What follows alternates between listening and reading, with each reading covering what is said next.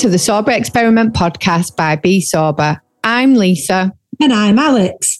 If you're new to our podcast, Lisa and I have been best friends since high school. And after many years of getting drunk together, we decided to experiment with being sober together. You can find out more about our story by going right back to the start of season 1. We started Be Sober with a vision to connect people living a sober lifestyle, to help them feel less alone and show them that you can still have fun without alcohol. Be Sober is now the only sober community that has absolutely everything you need in one place. And we believe from the bottom of our hearts that everyone who doesn't want to drink alcohol deserves to feel normal. Morning, Lisa. Good morning, Alex. I've done loads this morning and I need to tell you about it because honestly, I wish that I was good at reels on Instagram like you, because I would actually fill the squares this morning. You are good at them. You do them. You just can't be asked. Well, that might be true. It was so basically, your life is filled with more interesting things than reels. Speaking of which, I've joined karate club now. Oh, I got your message last night. I'm like, oh my God. Well, I always say, right, I've no time. But it's like you said, I'm there anyway. It was dead time. Yeah. So I'm sat there twiddling my thumbs. I might as well join in. And I really loved it. It was quite fun. Can we just say that, like, I'm assuming that you were sat there with Abel and yeah, I'm not just you weren't just at a random karate lesson. Just watching everybody being a weirdo. No, I was definitely there with my little boy, Abel. And he's been asking me to join. And I was going to join after Christmas, to be honest with you. I was thinking about it. And I used the fact that I've hurt my toes on Sarah's 3 Peaks walk to delay it. But then, his friend didn't turn up last night and he wanted a partner. So the guy said, join in. I was like, oh, all right then. So next week I will go more appropriately dressed because I was sweating like an absolute pig. Oh, was you? So have you had to like sign up and stuff? I'm doing it this week, but yeah, I will be doing. That's funny. Crazy. I'll get belts and everything. I'll be knocking everyone out. I feel like you might start to really annoy me with that you do that much stuff. You know, when you've got that person that does everything and you're like, I feel like you're becoming that person. I think I've always been that person though. Think back to school. I was such a band geek. When I go to band on a Monday, I go to orchestra on a Tuesday, I went into this. I've always been that. Yeah, I think, you know what, in our school days, though, it was very much like that. Like, they did fill our time, didn't they? Yeah, but how good was it? It didn't stop us getting up to no good, did it? Well, you know, I remember it. I blame school for my drinking habits because I remember my mum saying to me, because I was doing it that much, I was in band, I played netball, I played rounders, I was on every single team, I snuck in the choir, I was so involved in everything. And my mum was like, Lisa, you're doing too much. And being the excessive type of person that I am, I thought, yeah, all right then, I'll stop. And I stopped everything. Like literally overnight, I stopped everything and just started going out, getting pissed with my mates instead. It's been a massive warning sign, you know, like everybody should have picked up on that and been like, what's going on? Do you know what I mean? They should. Yeah, to stop absolutely everything. Yeah, it's like, you know, like to wake up a different person. But speaking of absolutely everything, right? So this morning I got up, did the B-Fit, which was amazing, by the way, and some of our members. Oh, all right. But, I looked at your reel and presumed you were going to be there. It's not my fault you nodded back off. I did. The cat woke me up at like 4:30, right? I got up and I thought, you know what? Shall I just get up? Shall I be one of them like 5 a.m.ers? Get up, be ready for my B-Fit, might have a run first. And I thought, no, that's silly because I've got meditation tonight and I'll fall asleep. Went back to bed. My alarm didn't go off and woke up at 7 and was like, shit. But I did go for a run instead. But yeah, sorry, go on. No, so I did the B-Fit and there was a few members there who hadn't been for a little while and it was just a really lovely atmosphere. Jane said she's starting, and I wasn't going to gloat about this, but I am, right? She said she's starting the Alex's Arm Appreciation Society. Oh. So it was because Anita was going on about my arms and saying how lovely they were. I was like, I used to think I was like, they were too big and stuff, but I do like them now. Anyway, that's beside the point. Just wanted to get that one out there because I feel good about it. Yeah, and so you should do, you've worked hard. And I think this is something when, the Be Fit sessions are open to all of our members, Monday, Wednesday, Friday, 6:30 a.m. But you know what? It does make such a difference waking up with amazing people all on the same journey. And the fact that you get like sexy, sassy arms at the end of it is just amazing. Oh, it's like you're not too old to start. I mean, obviously I've always done bits of fitness, but really it's only been 2 years. I was 42 when I started my fitness journey, my proper one. Yeah. And it's still going up. Like people say your fitness declines in your 40s. It's not declining. I'm still on the up. I'm still getting stronger. Well, it's a choice, isn't it? You either do or you don't. Yeah, it's so true. And then after that, what did I do then? Oh, then I've prepared the dinner because my middle child's going for minor surgery later. So it's amazing what you can get done when you have to. Yeah. I've been to the shop. I've dropped the kids off. I've prepared the blooming dinner. I've made coffee. I just feel like really productive. Really? Either you run the day or the day runs you. That was my advice on my reel this morning because, it's true, Alex. When I missed my alarm this morning, it'd have been so easy to have been like, oh, the cat bloody woke me up. Then I've missed my alarm. And I actually thought, you know what? No, you are in control of this day and only you. So you either get up and do something about it. And it is a choice. It actually is. It is. And I mean, the only excuse people ever have is if they physically can't do things. Do you know what I mean? If you physically can't do things, but you find that those people who physically can't do things do things. Oh yeah, they do things. People do stuff. People are doers. It's true though. People do stuff.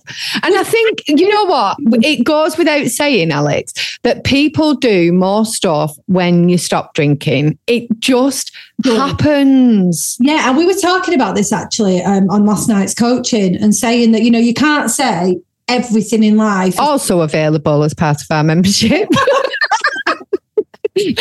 Official.com. But no, they but we're saying last night, obviously you can't say sober's going to fix your life. You can't say sober's responsible for absolutely everything. But it really does make you present. It really does put you in the mindset of wanting better health, of wanting more for yourself. You can't deny that. Can I share something? I didn't know whether I was going to share this actually because I'd hate to think ever that stuff came across as like showy off it. Or, give it to me, I'll show off with it. No, but do you know what I mean? It's really hard, but I want to share it because it happened. And you know that I've always been a massive believer in mindset and manifesting and things like that. And one of the things that I first did when I stopped drinking was create a dream board. Actually a vision board, not a dream board, because I think sometimes when it's a dream board, it's like, oh, it's a dream, it can't come true. So it was a vision board, a vision of what my future would be like. And I still have this vision board up in my bedroom. And firstly, I want to say it was really hard to do this vision board. When you have got the opportunity to actually sit down and think, what do I really, really want? I don't know if you've ever asked yourself that question or anybody of our listeners has actually asked that question of what do I really, really want my life to look like? It's worth asking because it's not as easy to answer that, I don't think, as you first think. You do it, like you say, you dream rather than actually think, what do I want? You think, what should I? Yeah. Should it be instead of what do I want it to be? So it is blooming hard. It is. And on my vision board, I've got loads of things on it. And I've got to say, like 95% of my vision board has been ticked off. I can't actually believe it. But what's happened this week is it's made me dead emotional actually. But when I first stopped drinking, one of the things that was a massive, massive difference in my life and when my mum stopped drinking was mine and my mum's business that we've got. Mm-hmm. And it literally took off. So because we put the time and the effort in that we never really did before. So we've now created this worldwide company that's incredible. It's really well established. It's very well known. And my two daughters work for us as well. Well, I say work for us. We've just made my eldest daughter a director. So I've got to be dead careful now. I'm not allowed to just buy things. She's well strict. But when we started off in my mum's bedroom. This is where the business started off, in an office in my mum's bedroom. So like her bed was there and we had a desk here. And then we've kind of moved it forward and we got ourselves a tiny little office where like two of us could fit in. And if a third person come in, it was really crammed and sweaty and hot. Anyway, next door to our office then, a guy moved in, his team, in the bigger, more expensive office, and it was a wealth management company. And I remember thinking, oh my God, like who has wealth management? Like that must mean you're wealthy, right? So I used to always think, I'm going to go in there one day and I'm going to ask him what to do with money, right? And it was like this complete, we used to laugh about it. Anyway, when we left that office to go to a bigger office, and the wealth management guy was also leaving to go to a much snazzier office, the last thing I said to him was like, I'm going to come and see you one day and you'll know that we're doing all right. I've got a freaking appointment with him on Thursday. What? You know, this is it. Sobriety, vision board. It's not really, like you say, it's not about vision. It's not about kind of wishing. It's about action. Doing it. Get on. Yeah. We're doing a vision board, aren't we? Because as I was going to say this earlier, but now is a really good time to say it. We're changing, like, honestly, we love the fact that we have the sober experiment, but it's not a sober experiment for us anymore. This is just life. Yeah. What we really should be doing is calling it our life experiment, because that's where it's gone. In fact, I think we might rebrand, cross out sober, still call it the sober experiment, but cross it out, we said. We have actually discussed this, and I think, you know, sober is such a big part of our lives, but it's also become a massive part of our identity. Yeah. So as alcohol used to be a big part of our identity, sober has become that. And it's like, we're both getting to the stage where we're like, I don't really, like, we're more than that. Like what you said, this is our life now. It's amazing. It's incredible. It's also shit at times. Hard work sometimes, but now what's an experiment is doing the stuff sober. Like, and finding yourself. Like, and it's being sober, like it's just so much part of our life that we don't think about it. Like, I'm so grateful to be in this position, and I do not think to be in this position. I'm just that's coming up later with our guest. We'll talk about peeing positions. Well, she's here in a second, actually. But yeah, I'm just so grateful to kind of like, I am grateful to be sober. But like you say, it's just my life now, and it's your life. That's what I was saying. I do not think about drinking. I don't want to drink. I don't think about it. And I think that's quite important and good for people to know, actually, those at the beginning. Yeah. It's like, you do get there where it's not like a thing anymore. It's just your life. Changes, it becomes that way, and then you always want the next steps. And, you know, going back to doing lots, you know, you do lots, all the walking, all the hiking you do, the trips away, your camper van, having a relationship with somebody who you absolutely adore and adores you back. Is she here, our guest, Alex? She is here, and we're going to introduce her now. I've sent her a little message so she knows that we're going to be all right. Okay, that's good. And, you know, like, I think about this, and, you know, doing the karate, doing the PT, I've even practiced my organ this morning, and it's only 9:30. Can I just throw another thing in that I did, which I'm so chuffed about, which I wouldn't have done when I were not drinking? I went to the Hollingworth Lake this weekend. Oh, you did? And I went paddleboard. I know I've been shitting myself about it and so scared to go and book on. Anyway, I did it. I booked on. One of our members came with me, which I was so chuffed about, and I freaking paddleboard on the lake. And you turned right. And I turned right and I stood up and I pulled a muscle in my car. But, yeah.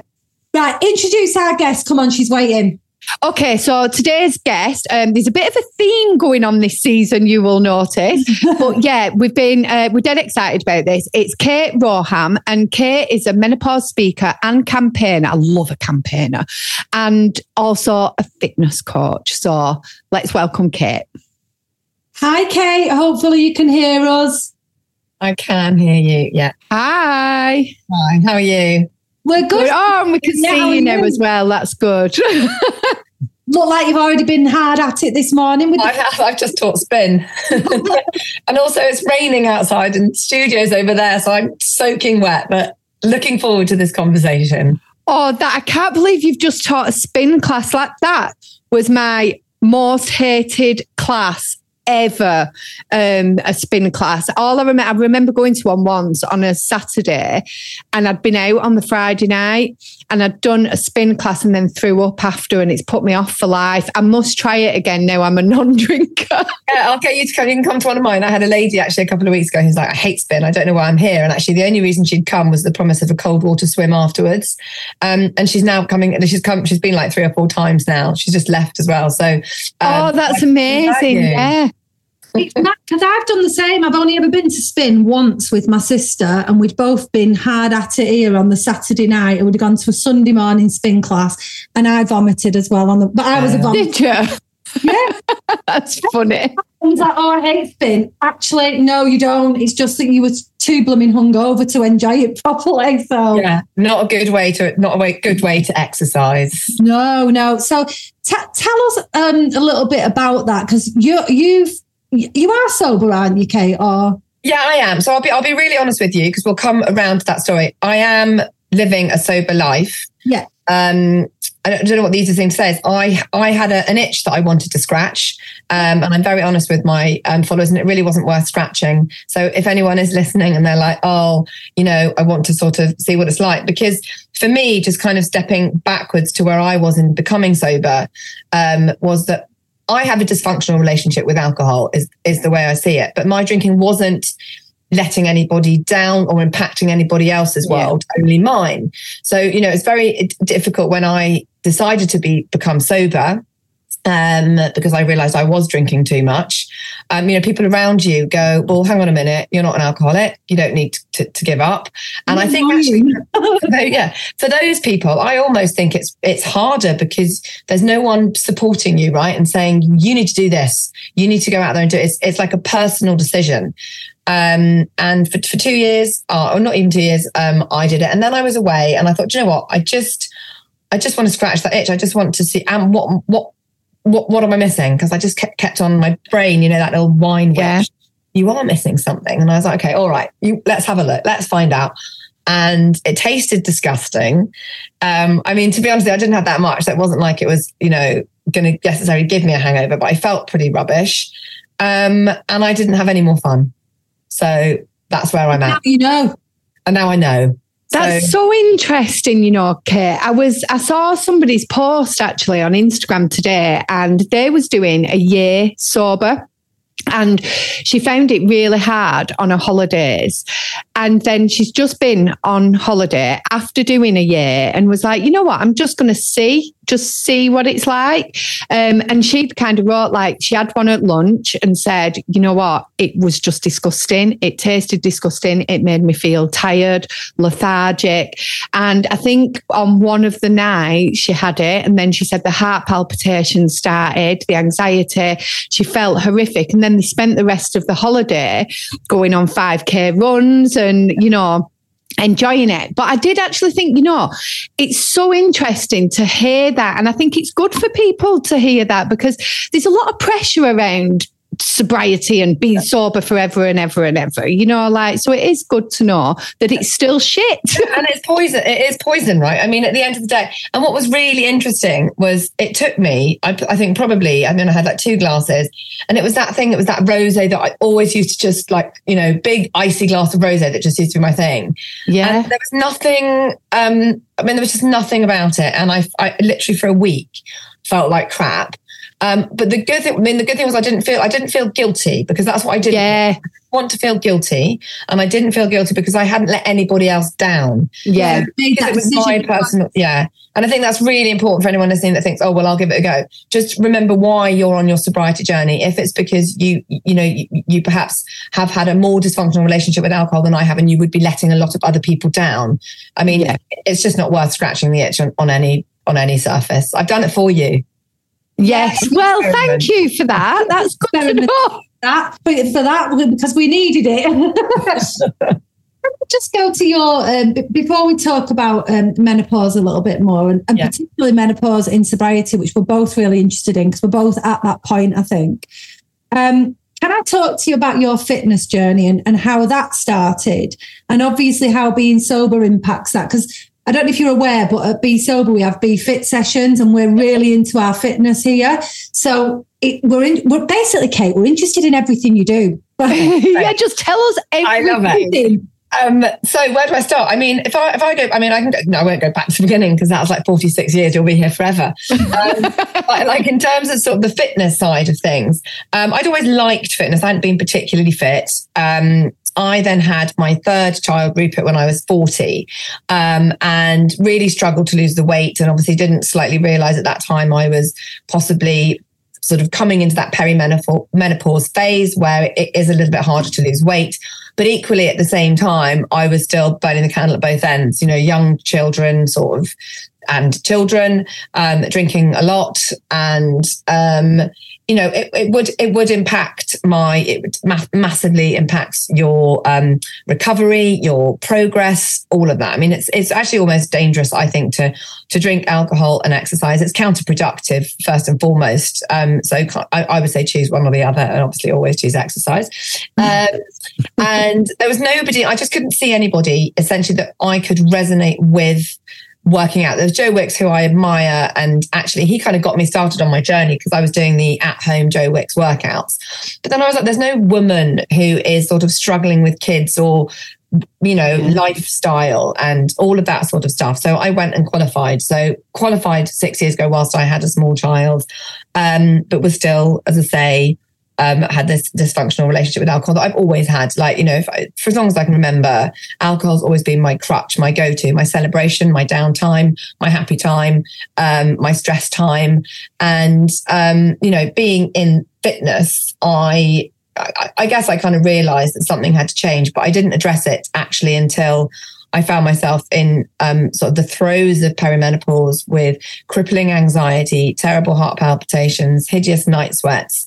And I was dragging myself out of bed because at the time I was doing these free Instagram workouts, all smiley, feeling great today. And then I was off. Like, oh my God. And I mean, there were one or two, as you're saying with your spin, there were one or two I did where I'd gone to bed at like 4 in the morning, 5 in the morning.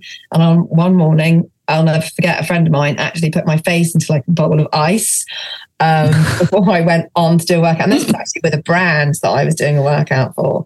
And, it was kind of at that point where it's like, where is this going to go? And that was when I found myself doing more perimenopause stuff. My dad very sadly then got a diagnosis of pancreatic cancer in September 2020. And that's when I sort of hit the self-destruct button and spent the whole of October literally just drinking.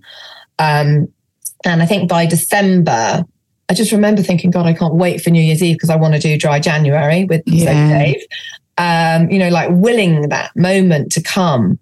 And it came, and it was brilliant. But the most incredible thing was seeing how my sleep changed and therefore my fitness became better. I was building muscle better.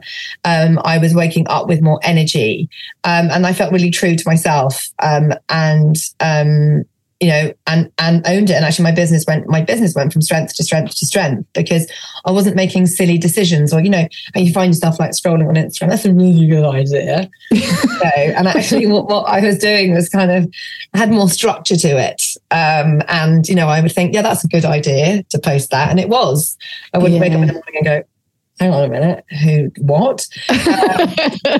So for me, in terms of business, in terms of my fitness gains, in terms of managing my menopause symptoms, and actually in terms of being more present with my family, it's been brilliant. My teenagers would disagree because I now know how much time they actually do spend on their electronic equipment. And isn't it that revelation of I'm awake, get off? Yeah. Well, it's also, you'd have that glass of wine and then they'd be, then you get the bars and the gin and then can I go on electronic? Of course you can, because I want to finish this bottle of wine. Yeah. So you can go and do what you you want. So I'm much more present with them, which actually out of all of it is the most important thing. That was a big thing with mine, actually, Kate. You know, when I stopped drinking, my teenagers were really peeved off with me at first. And it's because of that. I was so much aware of what was going on, and I was confident with my telling offs. Yeah. You know, like I would say something and then not I wouldn't go over the top or have to apologize afterwards and then take it all away. I was like, no, actually, this is not happening. And it really isn't happening. So it took them a lot of time to kind of adjust to my new parenting. I think for all the kids, it does. And I'm in a similar boat to you, Kate, that I had 2 children in my 20s and then one just before I was 40. So I had that 10-year age gap, and I have a 6-year-old now and a 17-year-old. And they take, you know, a lot of effort, as you well know, a lot of energy. In some respects, it keeps you feeling younger, I think, having a young child, but also it's really exhausting. It definitely is. It is. You're right. Yeah, definitely. It is. And also with the teenage sons or teenage children, we're now an example to them. And you know, my son is into drinking. I'm not going to lie. Like, he's finding his feet, and I'm not going to sit there and go, listen, this is what it does to you. This is it, because you've got to find your own path. And, you know, the more I say to him, don't have a drink, the more he's going to do it. I was a teenager once. But the good thing is that I can stand there and say, you know, that this is why I don't do it. And I have just as much fun without alcohol. And in the hope that one day that, you know, does click in. But he's a little bit more touch wood. And again, he could have totally pulled the wool over my eyes. He's a lot more sensible than me, and he is scared of losing control. Kids are now. I think, you know, like I look at mine and I don't know whether he's had a drink with his friends. He's certainly never come home drunk or never appearing like he's had any drink. And I'm very much like you. I tell him why I don't drink and what it does to you and what it did to me. But I don't say you will not, because unfortunately, I don't think we can be unrealistic until society stops expecting us to drink. Yeah, we're going to want to drink as children, as teenagers. So I don't know. All we can do is, like you said, is just be the example, I think. Yeah, you know, and he might come home and he'll go, like, oh, you know, not during the week, obviously, but on a weekend, you know, he's 16, can I have a beer? And I'm like, well, no, like, you don't, you don't really need one, you know, like, I just think it's setting that sort of, we don't just drink to drink, you know, which is what I think, and this is no disrespect to my parents, that's the way we grew up. Like, it was just odd. And actually, I remember when I did quit drinking, I think it took a while for my dad to realize it was a good thing, having had honest conversations. And my mom, bless her, you know, so goes, oh, what? You're so much fun when you fall over on your face. But my mom was like, oh, okay. You know, and actually I remember we went to a charity ball and I woke up one morning and I was like, and I looked in the mirror and I had a bruised eye and I'd cracked my jaw and I was so mortified because it was a school thing, you know, and sort of facing everybody. And I said to my mum the other day, at that point, did you not think to say to me, you don't know when to stop? Because it's not just about having one or two. Had I had one or two and I was fun and I was fine, you know, you're not going to pick anyone up on that. But, you know, to wake up with my kids, mum, how did that happen? You know, and then for your own parents not to go, listen, you know, you probably need to think about it, you know. And there kind of was no answer because, like you say, it was so accepted. Those are my kids. They just don't realise, you know, Kate, what my mum said to me once, and she'll kill me because she actually listens to this podcast. So keep telling her not to. So stop listening, mum. Whatever she says. But yeah, I was always very excessive at the weekends. I would class myself as a binge drinker. So once I went out, I didn't know when to stop. But in the week, it didn't really bother me. I could leave a bottle of wine in the fridge, wouldn't even think about it. I couldn't believe that. I know you, Alex, was so shocked. I remember saying, what? Why have you done that? But it just didn't bother me. But what my mum actually used to say to me was, like, I'd have a massive hangover on a Monday and she'd be like, you're doing it all wrong, Lisa. You need a few every night. Oh, Mum. She's now over 4 years sober, my mum. So, so our listeners don't know that. But yeah, she was adamant. My mum doesn't drink. that's the extraordinary thing. She actually, again, she might listen. I mean, she chased my dad around the kitchen with a knife once because she was a really bad drunk, like quite aggressive drunk. Yeah. And so she doesn't drink. You know, there's obviously, I mean, she might have, to be fair to her, she might have a glass of wine, but it would be one, I mean, it's disgusting. It'd be one glass of wine that she keeps for the whole night and just keeps adding ice and water to it. You know, but again, you know, there's obviously, there's a reason why, you know, and I think that it's so important, like saying, we're being mothers of teenagers, and in society it is really cool, and it's just so terrifying, really terrifying. But and it's like, you know, this is legal, but it doesn't mean it's harmless. It's, you know, as you said, it's a toxin, it causes cancer. How can you get fit? How can you stay healthy when you're literally pouring poison into your bloodstream that's going to every one of your organs? Like, it's just so counterintuitive and counterproductive, but we do it automatically. It's only when you stop and reflect on that, isn't it, that you think, wow, what was I doing? I've got a PT, and he's actually he was doing a year sober up till this January. And we had a conversation the other day, and he said something about, I'm doing my year. And I just asked the question because I'm a bit confrontational, probably come across as a bit judgy, but he knows me by now. And I went, why are you going to go back? Like, why would you, as a PT, put alcohol in your body? And he really just went, I don't think I will. So, you know, he's the same. Like, he's mega fit, does loads of exercise. Why would you want to put some crap in his body that's going to dehydrate him and make him feel and perform under par? You just don't want to do that. Yeah, I know. But it's society, isn't it? And actually, I was thinking this the other day. You know, if we did turn into that sober world, all the pubs, all that. And actually, I remember going up to my pub when I was sober, saying to them, it'd be really nice if you had something other than water or fizzy water. You know, could you get some kombucha? And he goes, but it won't sell. And I'm like, no, but do you know what? If you need to start we need to start having more access to non-alcoholic drinks, because there are times when you're there, and there are places that don't give you the choice and they don't give you the option. And then for someone like your PT, or, you know, who might be something, oh, well, I'll just have a beer then, you know, because there's no decision to be given anything else that's healthy. You know, and that's kind of where we need to really start driving it, I think. Yeah, I think like when you said that about they don't sell, and I know they don't sell as much and you don't drink as well. Normal people probably don't drink as much when they go out, but I'm still a really nervous drinker. So even if I've got an alcohol-free drink, I will drink it as quick as anybody else drinking. So they do sell. I would have just as many as somebody drinking alcohol probably. I would go home earlier though. Zeros. If they sold Corona Zeros, I would drink them out more, but you can't get them anywhere. Yeah, they're full of sugar. They are slightly full of sugar as well, these non-alcoholic. Well, not all of them, just the beers.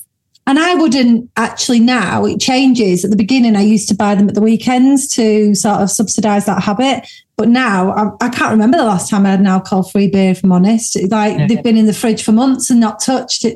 Which is unheard of. That's the other thing that I think is interesting and to share, is that I never ever, when I gave up, went for alcohol-free alternatives, because I just couldn't really do that. Like for me, and I know everyone's different. Actually, I would have maybe a tonic with like lemon, a nice without the gin or the vodka. Yeah. But I couldn't do. I mean, I never drank beer, but I didn't even want something that resembled alcohol. Whereas obviously for some people that can be quite helpful. Yeah, I think you're right. It is, and it does come down to that personal choice. We were coaching last night, and somebody said she would never touch alcohol-free beers because she found them triggering, but she could do the non-alcoholic fizzy stuff because it didn't bring up those feelings. So I think it is really personal choice on it, isn't it, and what it makes you feel like. Yeah, no, completely. We'll get back to our chat shortly, but first, let us tell you about some of the things we offer at Be Sober. We don't want to bombard you with everything we do because there's absolutely loads. This week, we're going to tell you about our upcoming workshops. So we have some incredible workshops coming up. And when I say incredible, I mean incredible. It's just £25 for 90 minutes that will quite possibly change your life. The workshops include Combat Your Stress Response, Live by Your Values, Overcoming Overwhelm, Dealing with Guilt and Shame, Feeling Your Feelings, and Living a Balanced Life. So instead of spending your money getting wasted this weekend, get yourself over to our website, click on the shop page and book onto one of the workshops. For just £25 and 90 minutes of your time, these workshops will guide you to understanding some of the actions and behaviours related to the way we might feel in any given moment. Right. I want to talk about menopause, Kate. Let's get to menopause. So do I. Lisa's done my head in, right? I need to tell you this because we knew that Lisa wasn't 100% right, but didn't know why. And now we know why. And it's perimenopause, right? Well, I don't know. I'm still umming and ahhing about, this is why she's done my head in. about this. But I think it answers a lot of questions when I've looked at the symptoms. And honestly, Kate, I thought it just wouldn't happen to me. How old are you, Lisa? I'm 43. Yeah. So I'm 43 and apparently this is quite young.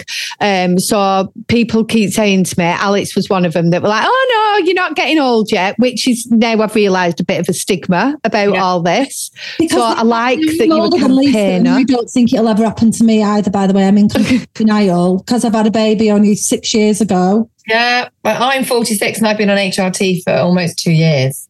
Right. So can you tell us about it, especially like the beginning? Part of it. Did you know about menopause?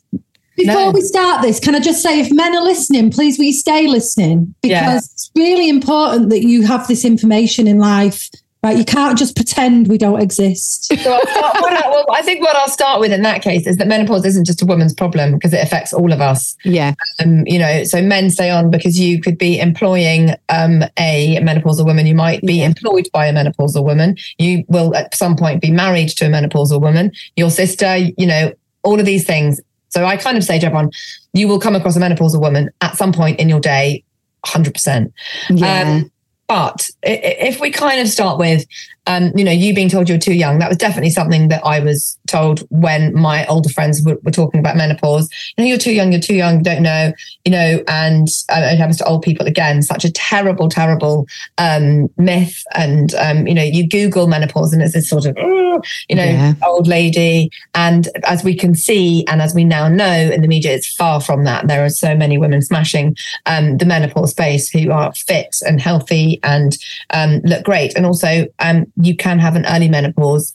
There's a wonderful lady called Hayley out there who does some really good work. There's lots of them. And then there's the Daisy Network who support people who've had POI, which is primary ovarian insufficiency, who had her menopause she had one period at 12 and then went into menopause at 14. So wow. That's rare, but it's not unheard of. But in terms of menopause, so perimenopause can happen for around about 10 years. The average age of menopause is 51. Therefore, if you were to be experiencing symptoms in your early 40s, that is not extraordinary and it's perfectly normal. The nice guidelines are, and I guess this is where the confusion comes in, is that if you are under the age of 45 and you go to your GP, they will say have a blood test. If you're over the age of 45, you do not have to have a blood test. So you can go in and say, these are the symptoms I'm experiencing. Can you help me? What can I do? And take as much information with you as possible, because sadly GPs don't have a lot of training in menopause. That is changing. But just as long as you're armed with as much information as possible. Now, I was under the age of 45. My symptoms were terrible, terrible night sweats, crippling anxiety, heart palpitations, panic attacks, rage. And when I think back, now more symptoms have come out: dry eyes, itchy skin, funny tasting in my mouth. I used to get this sort of like weird taste in my mouth, joint aches and pains, and feeling really, really alone in what is a really, really crazy world. So managing everything, but yet literally feeling like I was part of a WhatsApp group, but no one was answering back. That's you, Lisa, 100%. That's how you felt. And it's a really horrible feeling. It's really lonely, and I would get really sad. And I think, and definitely, I mean, my husband doesn't listen to any of my podcasts. I'm not going to badmouth him at all because he's a wonderful man. But we're growing apart. We had separate journeys because he didn't understand who this kind of mad woman was. My kids actually didn't really understand either who I was. And I think the worst thing was I didn't understand who I was. And I felt like I was just existing, I guess. And I think that's where I then turned to drinking more alcohol. And that's what a lot of midlife women find is that they just don't know what's going on. So how do we make that better? Well, we have a drink. Obviously, what they don't know is that they're then having a drink, and then they are increasing pretty much every single symptom that they're going to have of menopause and exacerbate that. So it's going to become worse, which is, I guess, where I finally kind of ended up, which is everything was counterproductive, and I was working out. And I didn't feel like I was making any progress. So it just is like a big ball of crap. But actually, the one thing that we must remember is that if we educate ourselves and if we make some lifestyle changes, this can really be a time to thrive. And you don't have to get to the bottom before you can come out, rather like giving up alcohol. You don't have to be at the bottom before you quit. Kind of the same with menopause. You know, if you're beginning to notice some of those symptoms that I've mentioned, start thinking about that and thinking, right, what can I do? How can I make it better? Do you think if people are sober, though, you know, as much as you're saying that the alcohol can exacerbate those symptoms of perimenopause and menopause, do you think when you're sober, you notice the symptoms more? Because one of the things that I have found personally, and, you know, I like I say, I'm massively in denial, but I definitely have some symptoms. Dry eyes is 100%. You know, when I last went to the opticians, they said, "Oh, your eyes are very dry," and I knew they were a little bit sore. I already have heart palpitations. They have definitely worsened. Anxiety a little maybe, but some of our women in our groups have said that they really feel it more without being able to take the edge off with alcohol. Would you say that you've heard that before? Do you know what I mean? Probably in a way because you're more aware of the heart palpitations. So when my heart palpitations were actually at their worst, I would have a drink and they would go, because you relax, right? So you're taking away that anxiety. But then the next day they would be worse when I was sober. So because you've sort of sped up that thing, and then I'm more aware of them. I would say that's a hard question to answer, but what is important to know is that because menopause isn't linear, and because, you know, your hormones rise and fall like a roller coaster, there will be times where your periods might become irregular. So what's really important to know is that you can still have periods and be in perimenopause. You might notice that they get a little bit lighter or a little bit heavier or a little bit longer or a little bit shorter. So a pattern, you know, sometimes starts to change there. But essentially, obviously, your estrogen, progesterone and testosterone will all be still rising and falling and rising and falling. And then just before, obviously, you're getting your period, that time where you want to eat everything that's in the house, you want to sort of shout at everybody and you want to cry a lot because you've got no more estrogen or progesterone, that's all dipped down. That's the point where you may find that you get more heart palpitations, more anxiety, more night sweats, and sort of through your period. And then as the estrogen begins to build up again, you might feel good again. And then suddenly it begins to deplete. But if it's not going in that nice 28-day cycle, you know, often it will come kind of from nowhere and hit you. So it's really important to track. But again, to the women that are sober, so they might feel this rise and this fall and this rise and this fall. And it's probably, you're probably right. It's probably because they are more aware of it, and people who are drinking might have a drink to dull the symptoms. Yeah, that anyway, don't you, in sobriety, that rise and fall of emotion. So I guess it's just going to be all more apparent. Can I just say as well that I'm so glad that you've said that, because I think it's the rise and fall that makes, for me personally, makes me feel like I'm going a little bit crazy. So sometimes it's really worse. And then I'm like, oh yeah, I think I must be going through the perimenopause. And then I'm like, absolutely fine. I'm like, oh no, I'm absolutely fine now. I'm on top of my game. It's great. And then it happens again. And I'm like, maybe I'm just fucking crazy. Like that is how I feel. But that is one of the symptoms, is thinking that you are crazy as well. Yeah, I do. Not. And even now, it's making me emotional right now. I know that's another one. I've read it. But I actually want to cry right now that you've said about the rise and fall. And I'm like, oh. Elated, isn't it? And you've made me feel heard. You know, like feeling heard is so important in anything. Yeah. It's also really important to remember that even when you do take HRT, that isn't going to solve all your problems as well. And I think that is a really important conversation that needs to happen, because it is absolutely brilliant. Diane Dansbrink, who's been campaigning around menopause and obviously menopause mandate, you know, Mariella, and all the celebrities there that have been doing all of that sort of stuff. But it is those lifestyle changes that's really, really going to help you manage these symptoms in menopause. Because I do take HRT and I do have a brilliantly healthy diet mostly, you know. I do love chocolate and crisps. Not going to lie. But you still get the peaks and the troughs, because obviously you've got your hormones are still doing that in perimenopause.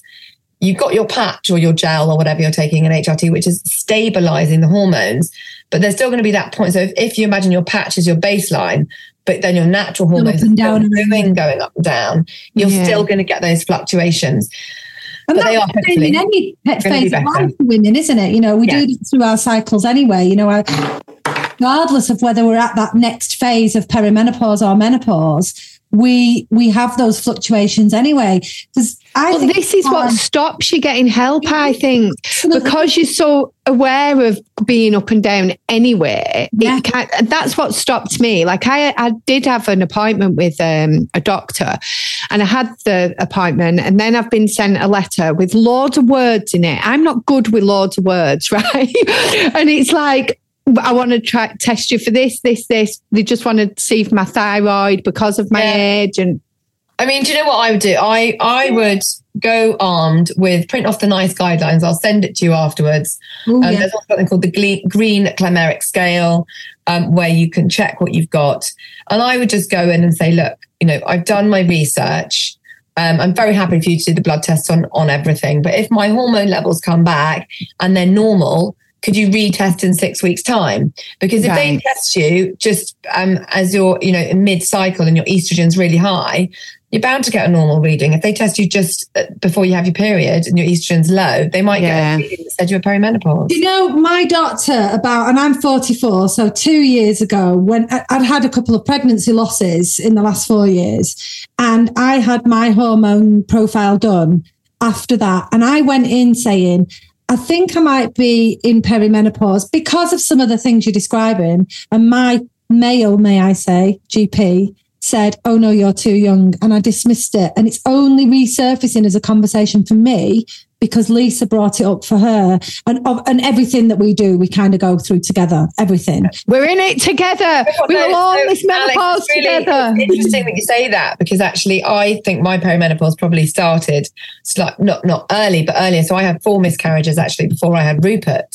Yeah. So my body was obviously doing something then. My eggs weren't, you know, firing like they should. They weren't producing, you know, the good ovaries that wanted to take.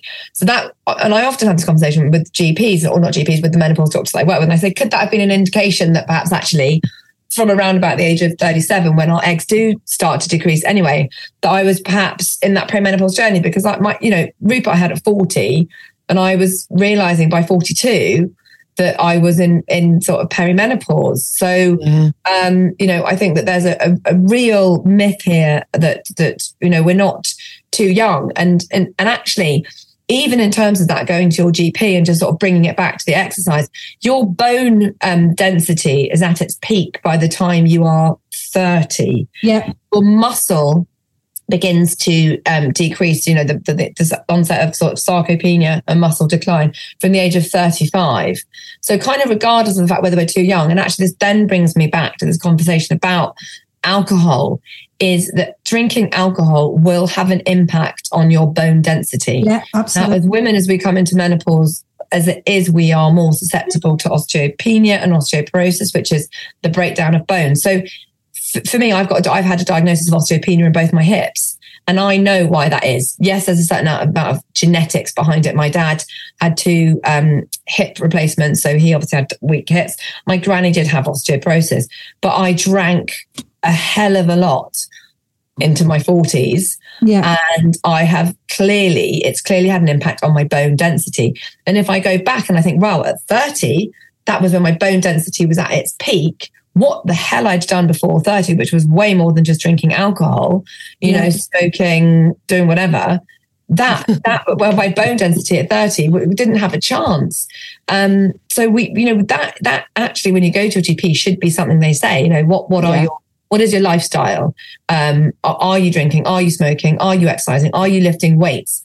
well beyond where 40, beyond. And you should be lifting weights, right? As in your 40s. Oh, God, yeah. Because we were talking about this at the beginning of the podcast. You can actually still improve your muscle and improve your strength even after peak bone and muscle density has passed.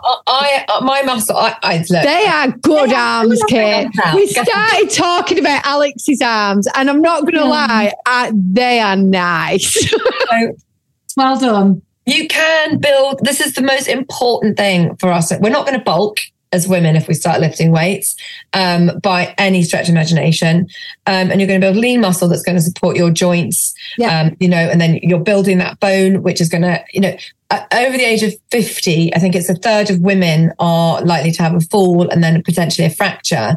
And then obviously what we know with a hip fracture is that can massively, massively decrease mobility and increases morbidity. So, people can die from a hip fracture because they can't move, which can then obviously heart disease, the onset of type 2 diabetes, and cancers if we're not exercising. So, all of these things, we need to know really from the age of, they're teaching menopause education in school, but I think as a whole, there should become some kind of like lifestyle module in school where we learn from a young age. Absolutely. We need to know that just as menstruation is a phase, perimenopause is a phase, menopause is a phase, we need to know all of this and how to work with it because it's going to happen. But if we knew what alcohol did to us, let's say around the age of 12, and it's sort of not fed in a way, you can still choose to drink, but you're less likely to choose. If someone said to you, if you do that, you're going to get cancer. You're not going to do it, right? You're not going to do it. Why?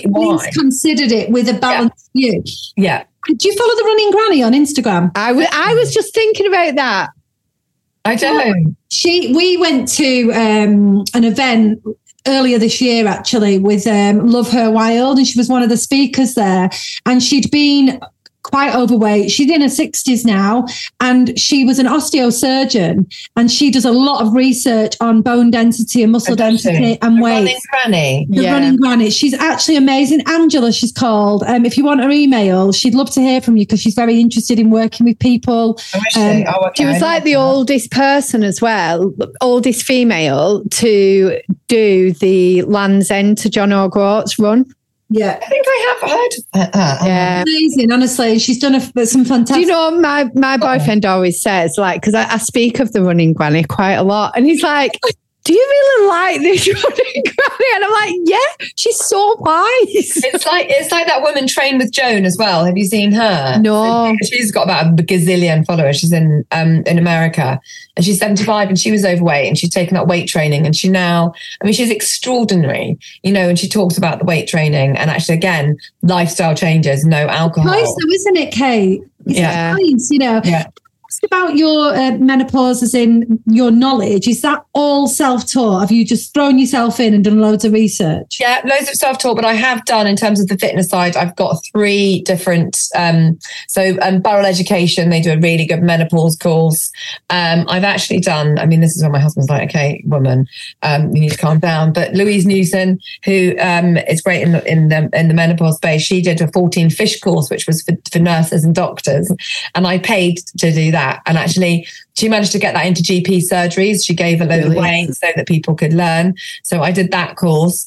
And then I've done one other one. Can't even remember what it is, but I literally just want to have as much knowledge as possible. Obviously, I'm really cautious when I give medical advice. But on the app, obviously, that I have created, which is all around menopause, I've got 2 GPs on there so that, any guidance, any advice, anything given is all obviously within medical realms. And I'm not just making it up. But that's the most terrifying thing, actually, is that we have to empower ourselves. But I think it's probably like a sober journey, right? Because you decide to quit alcohol. Yeah. All my books. And you have to go out and buy the books, and you have to go out and educate yourself as to why it's so bad, why you're making these lifestyle changes. And actually, I've given away so many books to people because they don't necessarily know where to go and get that information. I mean, it's there, and it's happening a lot more, obviously, in the sober world, menopause world. It's coming through. Yeah. And the sober world is doing, really, really great stuff. But, the thing about 20 years ago when people were going through this, they had no idea how to clean up. I mean, they had no idea of the effects of alcohol. And I just feel if what we know now, I don't understand why people aren't making, good lifestyle choices. And again, that's not to say like you have to quit. Okay. If we're going to put it into perspective for people, that's definitely the best option. But as I say to so many women in this stage that they're going through a change, they're really fearful of making more changes when they're feeling quite terrible anyway. Okay, try 30 days, try 40 days, give your body the best chance and just try it, and see where it takes you and see how you feel. Or if you are one of those people like myself who would go, oh, I've done really well on Monday, Tuesday, it's Wednesday, I'll just have a drink, oh, fuck it, Thursday, Friday, Saturday, Sunday. Yeah. Don't be that person, and also don't do the sort of the Monday to Friday thing and then think you're being really good and then binge on the weekend. If you did choose to have a glass of wine on the Monday, that's fine. Then don't drink Tuesday, Wednesday, Thursday, Friday. Maybe don't drink Saturday, Sunday. Like, we always put these restrictions on ourselves around alcohol because we feel that we're in control of it by putting in those restrictions. And we're not. We're just lying to ourselves. The moment you're putting in place restrictions, you've already lost control. It's not. No, just free yourself. If anybody's still doing it, just free yourself from this cycle of awfulness. But we do it with food, you see. So it's true. And that's what I see again with perimenopausal women. Is so many women come to me and they're under eating and they're overtraining because again, it's like, okay, how do we lose weight? Well, we cut carbs, we don't do this, we don't do that. And now, this intermittent fasting thing, which is brilliant for some people. It's not great, but not great for everybody. Yeah. But we don't know almost how to eat anymore. Keto, carbs. Yeah, it's true. It's true. I don't know how to eat anymore. Honestly, I just used to eat whatever I wanted to eat when I was younger. I was naturally really quite, I was just dead skinny as a child and I ate crap. As I got older, that obviously changed. And about in my 30s, I put on quite a lot of weight, went to Slimming World. Me being me, ended up being a Slimming World instructor, team developer, big shebang. You can't just go, can you? No, I couldn't just go. I was like, oh my God, this is so good. Got really involved with it. But honestly, looking back, and I used to help people fit gin and tonics into the sins. Like, what the hell? Why did I do that? Be like, well, did you know gin is much less sins than, I don't know, cider or whatever. Yeah. But I've now honestly forgotten how to eat. I think I don't know where I am. I don't want to do a diet, and then I don't believe in what the government told me about what you should be eating. Then I've got Slimming World brain. I'm just so confused. You know what? The best thing that all I can say to people that are confused about eating is 3 wholesome, nutritious, colourful plates of food. Colourful, yes, I like. And try to have 4 to 5 hours in between each meal, which can hopefully stop that mindless snacking. Because I think, again, this culture around alcohol and perimenopause and motherhood, it gets to 5 o'clock and you might, like Alex and I've got still a young child. So, Rupert does eat before us because often my husband's not home until kind of 8:39, and it's often that time where you then start, you perhaps haven't eaten all day because that's what people do. Yeah, I do. Graze from 5 o'clock literally until 9 o'clock, and you eat more calories in that time than you will, and crap food. And then, again with the alcohol, it's that thing, you have that glass of wine, oh, fuck it, I'll have a bag of crisps. Yeah. And then I'll have that. Like, it just takes away every kind of, sense to nourish your body. And that's what food is there for. It's there to nourish your body. It's there to help you build lean muscle and strong bones. Oh, I'm going shopping me after this. But fiber. Honestly, I just, when I eat now, and this has come from training, from PT training, and kind of almost dismissing a lot of the information. And I know that we probably shouldn't do that, but not everybody's the same. It is about finding the right thing for you. So, I don't eat breakfast until quite late, but then I eat my main meal early. So, I've got that period of fasting, not because I try to fast, just because that's what works for me. Many people do, Alex. You're right. I mean, I haven't actually had breakfast because today is the day where I've done that, and then I teach at 9, and obviously now I'm doing this. My stomach is rumbling. I will eat straight after. Me too. I normally eat my breakfast at 10. I have lunch at around about 2, and then I have my supper around about 7.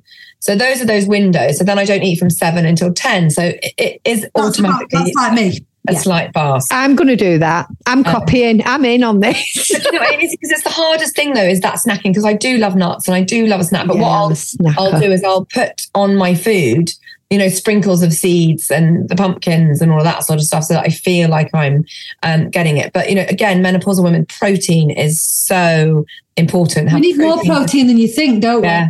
And have protein with every single meal.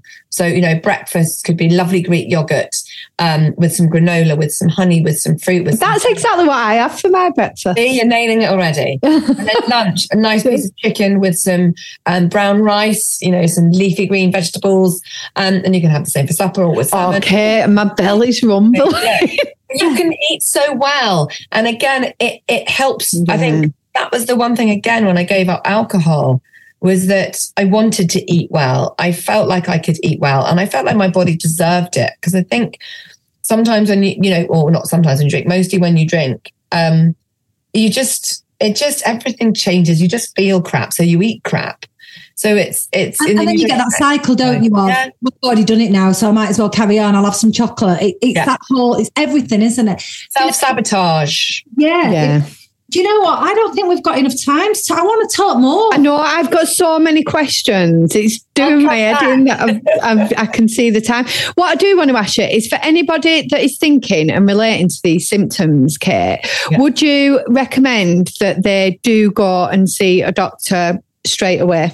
Yeah, absolutely. I would or monitor them depending on how bad they are. Like, if they are bad, go and see your GP. And remember, with those nice guidelines, under the age of 45, you don't have to have a blood test. If you're over the age of 45, if you're over the age of 45, you don't have to have a blood test. If you're under the age of 45, they might well require you to have one. Also, key, if you're having periods, you can still be in perimenopause.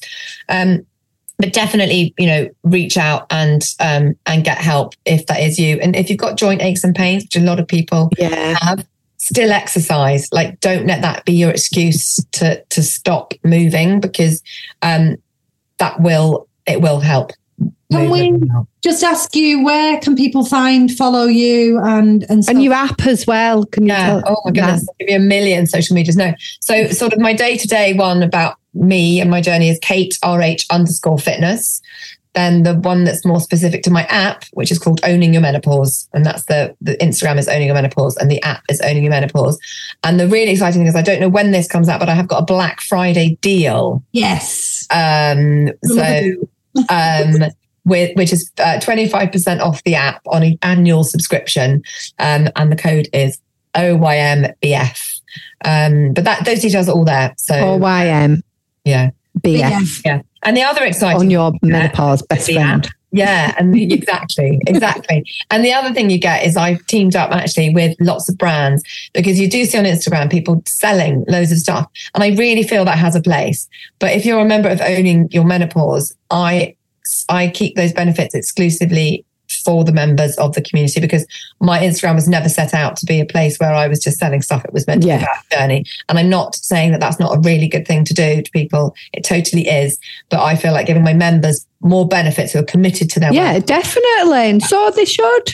We'd love you, if you're available at some point, to come and have a little workshop with our members, if you're up for that. Yeah, I'd love to. Yeah, absolutely. If we stay in touch on email, because honestly, we're running a series of wellbeing workshops with our members at the moment, and it would be amazing. They'd love something around menopause. Yeah. Since I've spoke about this on our first podcast this season, I've had so many inboxes about it and people relating and wanting to talk about it and wanting to do something and just feel less alone. So get them all exercising as well at the end, get everyone moving a little. Yes, that would be amazing. You can not spinning. Lisa will send you a list of available dates, and if you want to do one, we'd love you to be part of that. I know I always look really busy, but I'm not. I'm free as a bird. So that's amazing. Hey, honestly, thank you so much, because you're just like a wealth of knowledge, and it's been amazing. I could speak to you for another 3 hours right now. Get the kettle on.